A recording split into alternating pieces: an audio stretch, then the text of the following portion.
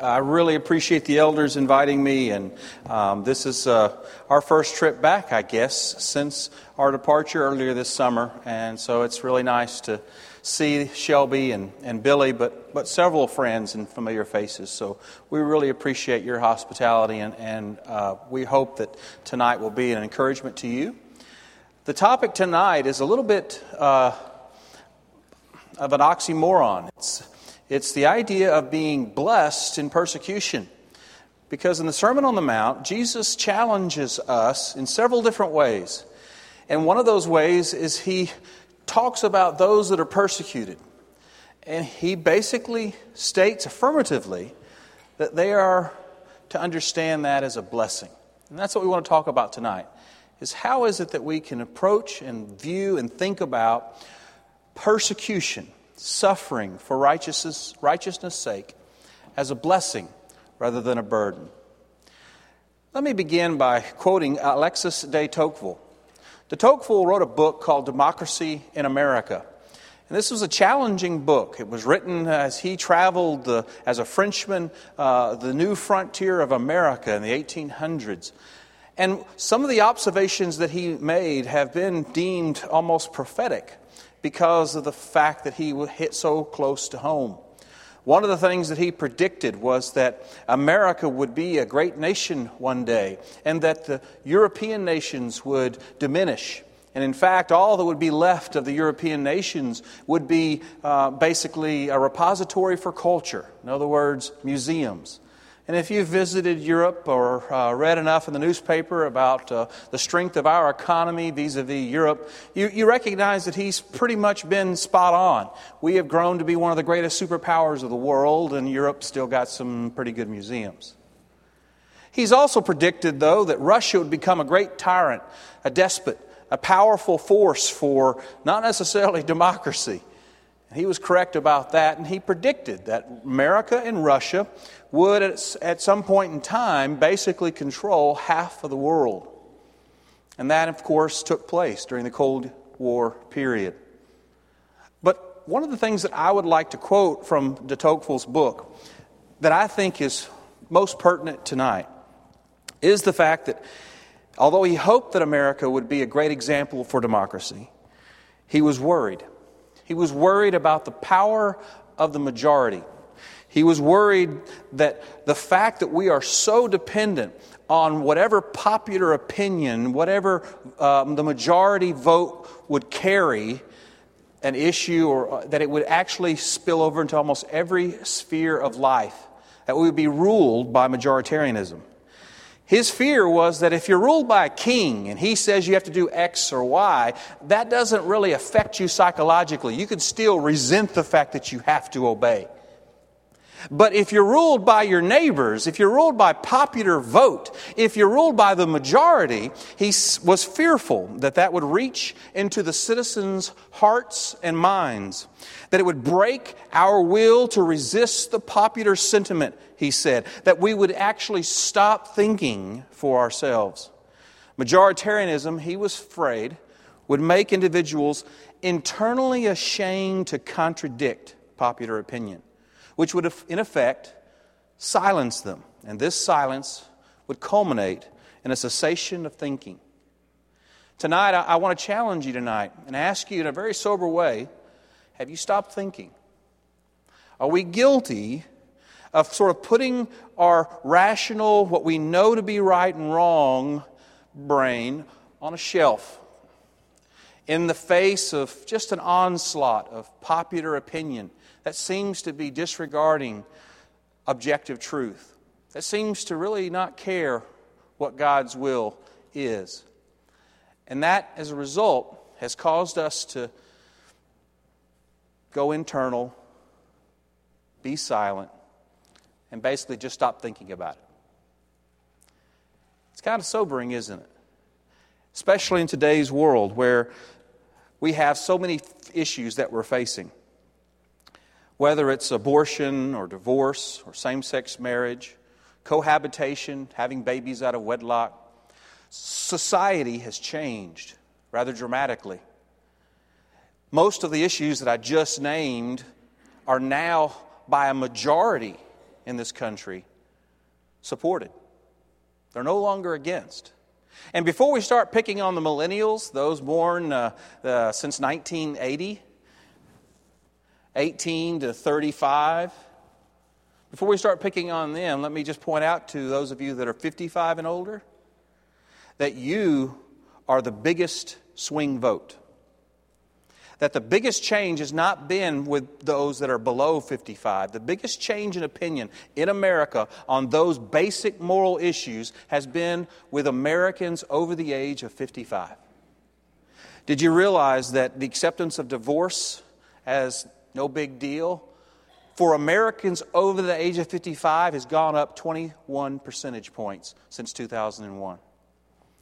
Support for same-sex marriage up 25 percentage points since 2001. Now a majority of folks over the age of 55 support same-sex marriage in this country, over 57%. Acceptance for having a baby outside of marriage up from 45% in 2001 among those over 55 to now over 60%. Does that disturb you? The fact that so many of our peers that are raised the same way that you were raised in what we would call, the golden years of, they weren't hippies. They were even predating the hippies. And yet, even they have had their opinions influenced, or their opinions have been influencing our culture. So I challenge you as Christians to think of yourselves for a moment as a minority, perhaps more so than ever. And as you are tempted to be defensive and want to lash out and be angry and upset that so much of society has abandoned the old ways, the old paths. And I want to challenge you the way that Peter challenged the early Christians who were also facing trials and persecution. I want to challenge you the same way that Jesus challenged his disciples, who he said, they persecuted me. Don't think that they won't persecute you. In fact, be ready for it. I want to remind you the way that they were taught to face persecution. And that is to understand that it's a blessing. And that you have an opportunity to be different on purpose.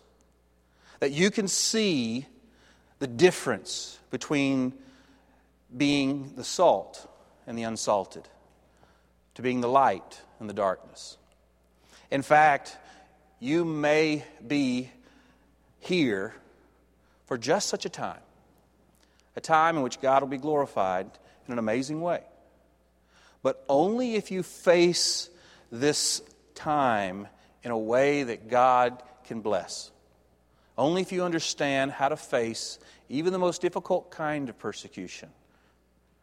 Because the kind of persecution we're talking about, let's be honest, pales in comparison to what many Christians before us have been called to face with the same attitude that I'm asking us to think about tonight. They faced actual pain of death. They faced watching their own children murdered in front of them because they refused to deny Christ. What we're being asked to do is much more subtle. We're being asked to make sure that we maintain the truth in love. In a world which doesn't believe in truth, doesn't believe it's possible to know the truth, and even if they, in their secret hearts, admit there is a truth, do not want it to come to light because they don't want to be held against that standard. It's a much more subtle kind of persecution, but it's real nevertheless. I say that because as a lawyer, I've recognized, and you've recognized in the media, that there has been a change, a shift in the law and its ability to protect Christians, both at the federal level and at the state level.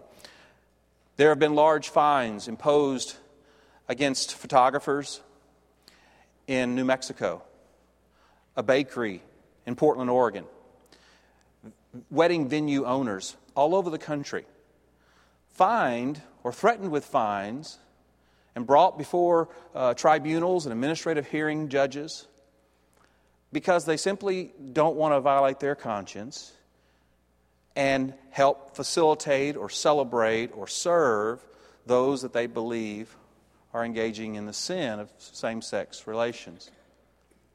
It's a weird time in which opinions have shifted, but it's a dangerous time when you realize that the laws have shifted. No longer does the First Amendment protect you can no longer assume that the First Amendment protects your religious exercise, the free exercise of religion. The Supreme Court in the latest decision, Obergefell, made very clear that they believe that the First Amendment protects your right to advocate, to teach against same-sex relations. Like what I'm doing tonight. We're not going to really get into the Scriptures and point out the verses that would clearly label that as sin. But the right to do that, they don't really question the right to advocate or teach. But they don't go so far as to say that that can then be translated and applied in your Christian life in a consistent way. That doesn't mean necessarily that a Christian college can discriminate against same-sex couples when it comes to who they can allow to use their married student housing, for example. That was something that one of the Supreme Court justices pointed out in his dissent. It's a big open question mark now that this decision has come out. It doesn't decide for sure whether or not a preacher, who many of you take for granted, has the freedom in this country to preach the truth in season and out of season.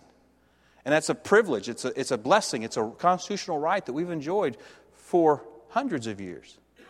And yet now the Supreme Court is questioning whether or not he would be permitted to do that in a wedding ceremony by deciding to only marry opposite-sex couples and not same-sex couples. Because after all, in the United States, we mix the religious ceremony with the civil ceremony. You know what the preacher says at the end of a wedding, right? By the power vested in me by God, no. By the power vested in me by the state of Alabama, I now pronounce you man and wife. And so you've had a lot of preachers asking, are we going to be forced to choose to do weddings or all weddings? Because we want to be able to discriminate and only perform weddings that we believe God is joining together. One man and one woman for life. And the courts can't really give you an answer to that right now. Probate judges in the state of Alabama are scared about whether or not they should, in good conscience, be giving out any licenses for fear they'll be accused of discriminating if they don't give them out to same-sex couples. It's a struggle that we're trying to have of the conscience in applying what we have always taken for granted in this country. We had the freedom to exercise our religious beliefs, sincerely held religious beliefs. And yet you can't assume any longer that that won't be challenged, either by the government in the form of sanctions or by other citizens in the form of civil suits brought by them against you in a court of law. Churches are trying to decide to what extent should they even open up the church building to the community. Because if you open it up for the Boy Scouts, if you open it up for voting booths, if you open it up for other quasi or non-religious activities, maybe an AA meeting or something like that, you are arguably setting yourself up to be declared a place of public accommodation. And once you're a place of public accommodation, guess what? You're legally required not to discriminate on the basis of sexual orientation in certain jurisdictions. The federal law is very likely to be forthcoming. Many states have already passed such an ordinance. And those states that haven't, there are big cities in those states that are trying to do that or have. And so there'll be coming a time where churches are going to have to be more circumspect in the extent to which they use this building for something other than strictly religious services. Else they be declared a place of public accommodation and be forced to allow an LBGT group, for example, to use the facilities too. Does that scare you at all? Does it make you nervous? I'm not trying to focus on this one sin to the exclusion of others.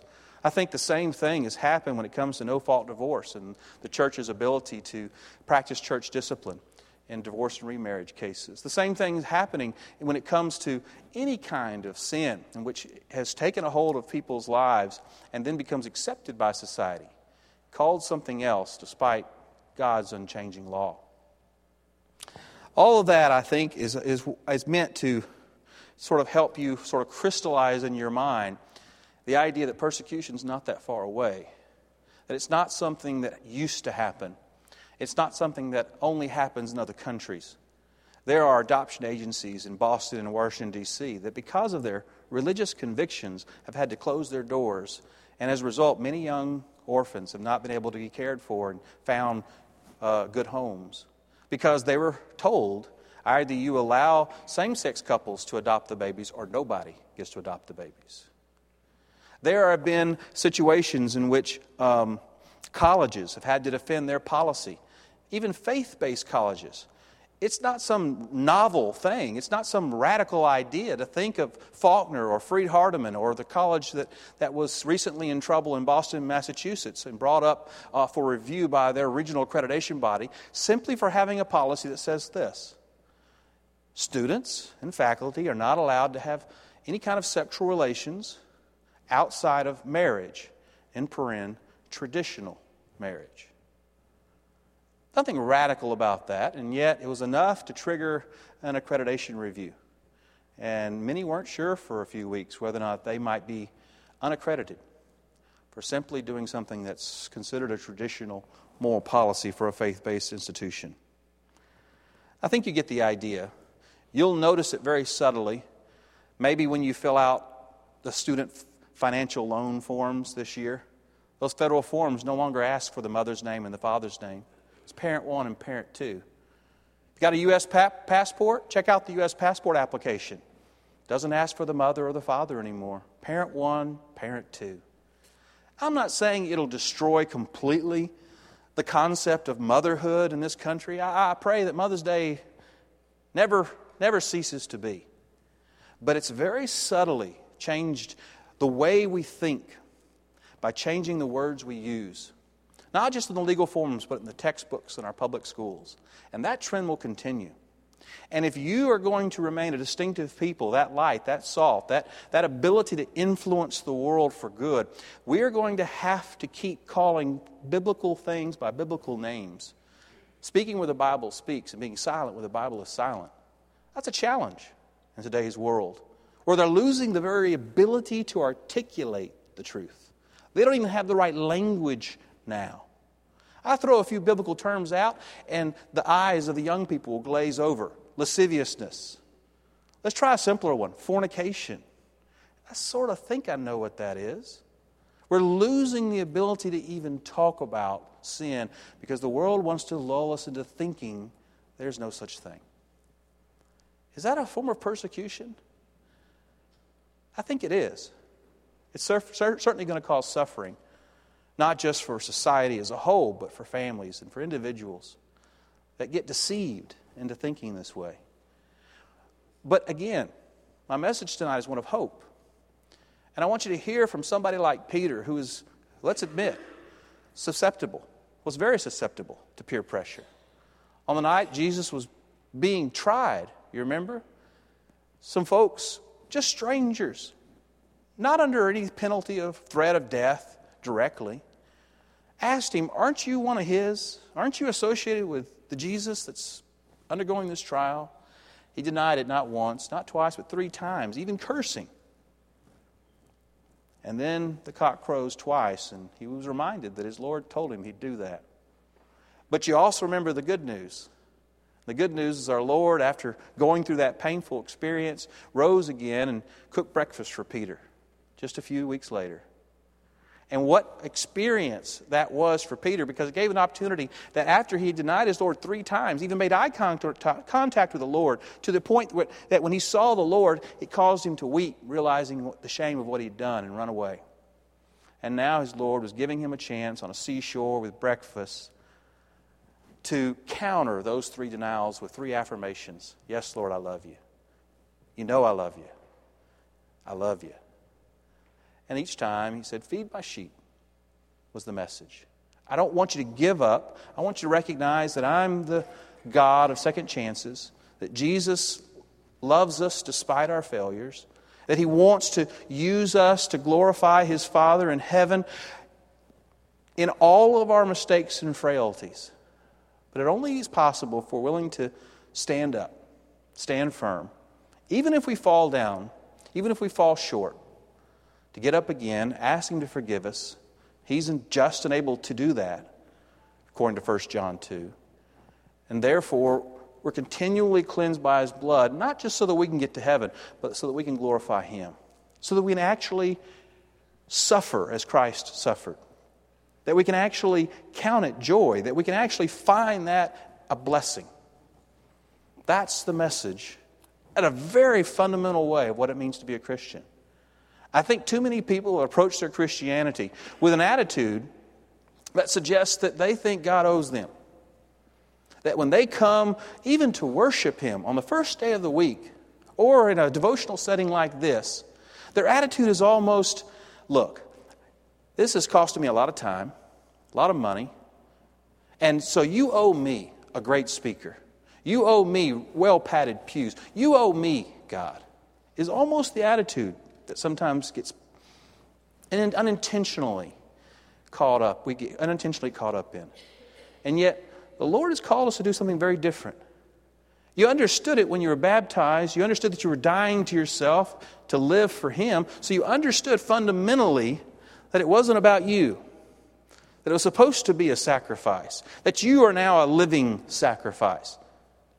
And yet, for some reason, the way we approach our Christianity is still almost like we're going to a shopping mall. Very consumer-minded. I want you to listen to what Peter has to say. If you will, turn to 1 Peter chapter 4. And I just want to suggest 4 things that I think he's trying to tell even us today. In the face of persecution, why we need to be able to look at that as a blessing, as the Lord said on the Sermon on the Mount. So starting in verse 12, he starts out by saying, Beloved, do not think, this is 1 Peter 4, verse 12.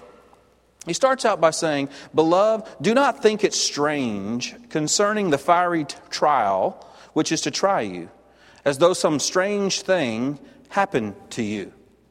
I think his first point is abundantly clear, isn't it? He's trying to tell Christians, even in the first century, to expect persecution. Don't think it strange. Don't be surprised. You don't need to think that God owes you something. You need to assume that you still owe Him. That you are here to mortify yourself, to die to yourself, and to live for Christ. To pick up that cross and follow Him. We should, in essence, expect persecution. Think about what Mark 13:13 said. Jesus said, you will be hated. You will be hated. Not maybe, not some. He was speaking in a very categorical way. You will be hated by all for my name's sake. But he who endures to the end shall be saved. There's the blessing. Or perhaps James chapter 1 verse 12 puts it well when it said, Blessed is the man who endures. Your translation may read temptation. Actually, the better translation would be trials. And I'd make a note there in the margin if you like to do that sort of thing in your Bible. Blessed is the man who endures trials, for when he has been proved, he will receive a crown of life, which the Lord hath promised to those who love Him. Or my favorite, Romans chapter 8. That beautiful passage which talks about walking in the Spirit and how there's no condemnation in Christ. He puts it this way in verse 18. For I consider the sufferings of this present time are not worthy to be compared to the glory which shall be revealed. Isn't that beautiful? To think about all the troubles and all the persecution and all the sense of being a minority and how the world doesn't seem to get it and how frustrating that might be. To say, on the scale that seems like a big deal, but in comparison to the glory that awaits us, it's not much to have to endure. I hope that kind of message is something that you can see even in this passage in 1 Peter 4. But he just wants you to see, first of all, that it's something that you got to assume may be part of your life. You should actually expect it. In fact, if you're not facing any kind of persecution, if the whole world thinks that loves you and has no real, you don't make them feel uncomfortable at all, you need to be asking yourself, am I shining the light of Christ or am I hiding it under a bushel? Am I just getting along because they really can't see any distinction? Now, I realize that early on in the New Testament, you see in the early chapters of Acts how the people that were being converted to Christianity, the newest disciples, the Bible said, had the favor of all the people.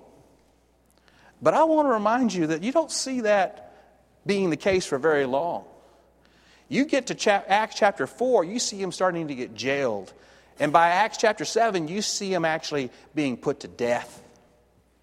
And so the message of the New Testament is not this, yes, Christianity is so likable that everybody, no matter what their habitual lifestyle is going to never be offended by you. And if they're offended by you, then you're being too harsh, you're being too judgmental, you're being too legalistic. If that's your concept of Christianity, then you haven't read the New Testament all the way through. You stopped with some idyllic idea that doesn't recognize when Jesus said, I've come to put father and son against one another. He has not brought the sword without any purpose. He wants the Word of God to pierce and divide even the marrow and the bone. And to do that, you've got to make people uncomfortable. You've got to be able to talk to them in very concrete ways about very delicate things that we normally would just categorically refer to as sin. But if I give it a specific, I'll be stepping on toes pretty quickly, won't I? And that's a challenge. And I know the Scriptures say speak it in love, but it doesn't say that once you've perfectly spoken it in love that you won't offend some. In fact, Paul said that the offense, fundamentally the offense, is the cross. That at the core of our faith is something that was offensive. And so if your test is don't offend, else you're not doing it or teaching it or preaching it right, then you do not understand the same gospel that Paul preached. Because he understood that his was inherently one of offense, even done in love. It's a challenge. And as a result, we're going to face persecution. We're going to face rejection. And folks are going to suggest things that are not necessarily the case. And so Peter gets very practical. In his next point, he says in verse 13, "But rejoice to the extent that you partake of Christ's sufferings, that when His glory is revealed, you may also be glad with exceeding joy." Now, what he's asking us to do here, and in verse 14, if you read on, is to examine our attitude. First, you got to expect some suffering, some persecution in this life. But the second thing you need to be doing is while we're going through this life, keep your attitude in check. Make sure you understand the proper Christian response to persecution is rejoicing. That's hard. We're more of the, eye for the eye kind of people. We have a very short fuse sometimes. And it's hard for us to step back and see the big picture and understand that we're now sharing in the suffering of Christ. And we ought to rejoice in that. In the moment, we either lash out or we're afraid. And yet, the New Testament teaches that the gospel, what Paul brought, what Jesus wants to give to you is not a spirit of fear or hopelessness that keeps a lot of us from being as effective and seeing the situation we're in as something to rejoice in. It's hard, but part of it is our attitude. It's so critical. And he says, if you are reproached for the name of Christ, blessed are you, for the Spirit of glory and of God rests upon you. On their part he is blasphemed, but on your part he is glorified. It's a challenge, but I think it's important that we recognize that what Paul is trying to encourage us to do is to control what we can control.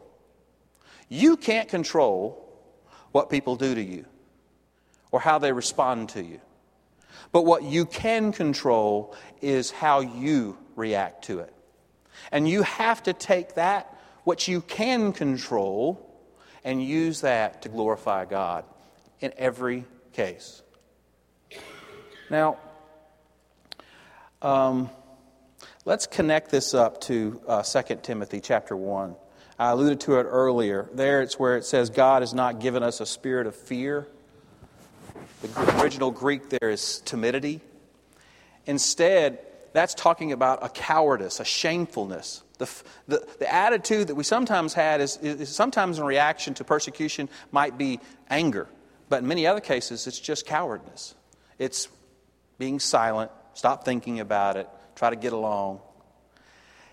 He says we're not given a spirit of fear, but of power and of love and of a sound mind. The power is the Word of God, thoroughly able to furnish you into every good work. If you want to understand what God's will is for your life, about how to handle a situation that has eternal consequences, the power lies in your hands. The love is the way in which you speak that truth, that power. And the sound mind is the ability to reason and discern and know that you know truth. Those three things are the antidote to any irrational fear, to any irrational anger that you might have in the face of persecution. Go back to 1 Peter chapter 4, though, and read with me starting verse 15. Because the third point, after he tries to say, look, expect persecution, and then secondly, make sure you're checking your attitude throughout any persecution. The third point in verses 15 and 16 is to make sure that you are evaluating its cause, that you're checking the reason that you're being persecuted. Sometimes it's because you're right, but sometimes it's because you're wrong. Listen to the verse. But let none of you suffer as a murderer, a thief, an evildoer, or as a busybody in other people's matters. Sometimes you can be right on the position and wrong in the way you're taking that position. You can be right about the fact that homosexuality is a sin, for example. But you may face persecution for being a busybody who is spreading gossip and trying to defame people and trying to hurt people, their feelings, and calling them names. Being right theologically does not mean that you are justified in the way you're announcing that truth. Does that make sense? And so he's telling you here that, look, if you are using the truth or your Christianity as an excuse to be no better than a murderer or a thief or a busybody who's just name-calling and cutting people down and gossiping about them, then don't think your persecution is glorifying God. You're suffering because of what you're doing wrong, not by what you're doing right. And then he finishes it in the next verse by adding, For the time has come for judgment to begin at the house of God. And if it begins with us first, what will be the end of those who do not obey the gospel of God? Now, if the righteous one is scarcely saved, where will the ungodly and the sinner appear? In other words, he's reminding us that for every finger pointed, there's four fingers pointing back. That none of us can say that we haven't fallen short of the glory of God. That we all need to recognize our frailties and keep ourselves humble, because only in that humility will we be able to stay in the light, walk in the Spirit, and have the blood of Jesus Christ continually cleanse us of our sin. And that reality, the fact that the house of God, that Christians, that we will be the first to be judged, will keep us, I think, in a little better perspective when we're trying to help people. You remember what Jesus said about this, right? He didn't say don't judge. He said make sure you take care of the log that's in your own eye before you try to take the speck out of somebody else's. He wants you to keep in mind that sometimes when we're being persecuted, it's because of us and not the cross. And don't confuse the two. And be humble enough to say, you know what, I was too harsh there. I could have said that better. I should have made sure they understood how much I loved them before I condemned that. It's a challenge. But it's one Peter, I think, in his wisdom, through the Holy Spirit, is calling us to practice. The last thing, I think, is probably the most important. Look in verse 19. Therefore, let those who suffer according to the will of God, and that's what we're talking about, suffering according to the will of God, do one last thing. Expect it. Check your attitude. Make sure you know you're suffering for the will of God, not your own will. But the last thing, commit their souls to Him in doing good, as to a faithful Creator. Commit is a banking term. It's the idea of making a deposit, putting something in a secure place for safekeeping. And He's saying, I want you to commit your soul. I want you to commit the very essence of what you are. The only thing about you that's going to last forever, you have got to completely give it over to God. You got to trust Him. In times of persecution, if you try to do it on your own, you try to pull yourself up by your own bootstraps, if you think you can handle this and not God, take heed lest you fall. Instead, entrust it to God. Your very soul depends on it. And He takes that idea, that banking term, and you can see it in other places like 1 Timothy chapter 20, 1 Timothy chapter 6, verse 20, where he says to Timothy, guard that deposit that's in you, that truth, that knowledge, that ability for you to know God and to know His will. You've got to guard that deposit that's entrusted to you so that you can, as the church, be the pillar of truth in the world. But you're guarding it like you're guarding your own soul, first and foremost by giving it to God. You want God to sustain your family, your career, your marriage, your relationships, then put God first. Put God first. Give it to Him. Allow Him to be sovereign in your life and do good. That's basically what verse 19 is saying. If that's your priority in life, then I believe that you'll have the confidence that the Scriptures promise over and over and over again. Genesis chapter 50, verse 20, where Joseph, after going through so much suffering and persecution, was able to see, yeah, you meant it for evil, but God meant it for good. Or Romans chapter 8, verse 28, which promises Christians that all things will work together for the good, that those who love Him. Really? Do you believe that? It doesn't say all things will be good. You're going to suffer. You're going to face persecution. Expect that. But you've got to be able to rejoice in it, knowing that while you share in the Christ's suffering, you will also share in His glory one day. And it will all work together for good to those that love Him and see His coming. Now, one last verse. 1 Corinthians 10:13. Which reminds us that with the way of escape, that with every temptation, God makes a way of escape. Why is that relevant? Because tonight, our reaction, that little time that we have between what someone says to us or what the world throws at us, and our ability to respond in a way that glorifies God, it's tough. And some of us think we can't find that space. But what that Scripture is telling us is that there is a path. And you can widen that path if you'll change your attitude. Be expecting it. Expect it to come. Change your attitude. And check yourself to make sure you're not contributing to the problem. And then give it to God and put your faith in Him.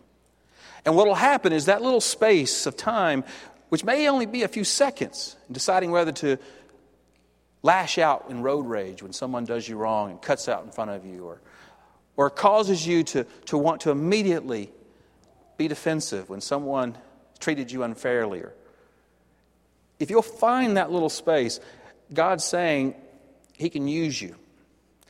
He's not just going to get you through that without sinning. He's going to use you to glorify Him, because people are going to be amazed by the fact that you don't react like the rest of the world, that you're different.